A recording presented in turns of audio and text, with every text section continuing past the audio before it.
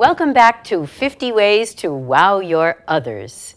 Okay, now tip number 9 does not go with the lyrics to the song, but they're still fantastic tips and very creative anyway. So here it is. Tip number 9 is to create a shareable joke.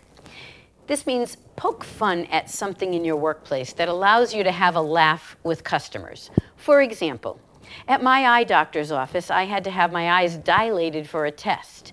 Now, both the receptionist and the doctor told me that for their favorite clients, they always like to give a fantastic high-level gift to thank them for coming, especially when they have to have this test. They said it will be very high-fashion eyewear, and they said it with a completely straight face. Then, when I got the high-fashion eyewear, they were the flimsy plastic disposable sunglasses that just protect your eyes when you go outside of the doctor's office. It was hilarious, and they got the biggest kick from seeing my face when I saw what the real high-fashion eyewear consisted of.